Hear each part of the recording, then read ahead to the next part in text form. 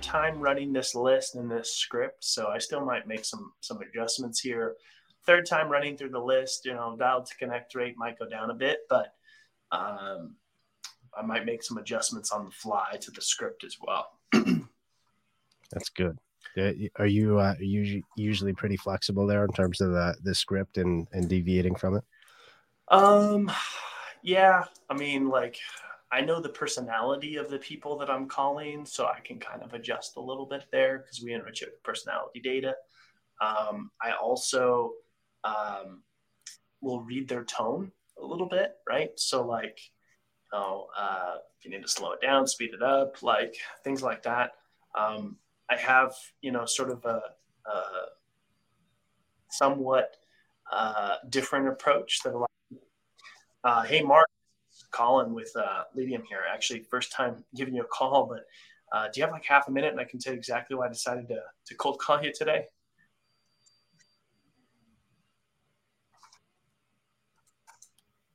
Got my first hang up out of the day. There you go. Got to get the first one done. So I have a bit of an approach that, maybe you've seen before, maybe not, but I'm actually, before I even pitch or ask any, probing questions or anything like that, I ask for a meeting. And okay. I don't actually want the meeting and I don't expect them to say yes, but the intention there, and I don't know where this strategy came from, but I picked it up from actually Ryan Reisert and Sean Cease as well. They use it quite a bit in some of their scripts. And the first time I seen it, I was like, dude, that's nuts. Why would you do that? Like, it's ridiculous. But it's by design, because most times when you cold call somebody, they're not paying attention. And the goal is to get them to pay attention and lean into having a conversation. So most times they're like, once they realize it's a cold call, like, doesn't matter what you say, they're not listening. They're just going to try to get rid of you.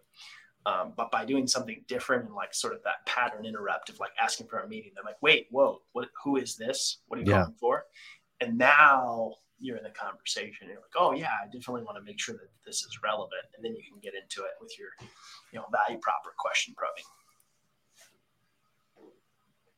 For sure. So you're kind of backing into it then. You're knocking them off their feet a little bit. And, exactly. And some people get really hot and bothered by it. It's like, I don't even know what you're calling for. It's like, oh yeah, well, I'm actually just calling to introduce my company to you, and I'm not calling you out of the blue, Zach, but have you ever heard of Lidium before? And they're like, no. And then, now they're leaning in further, and then, so main thing is have fun with it and be flexible.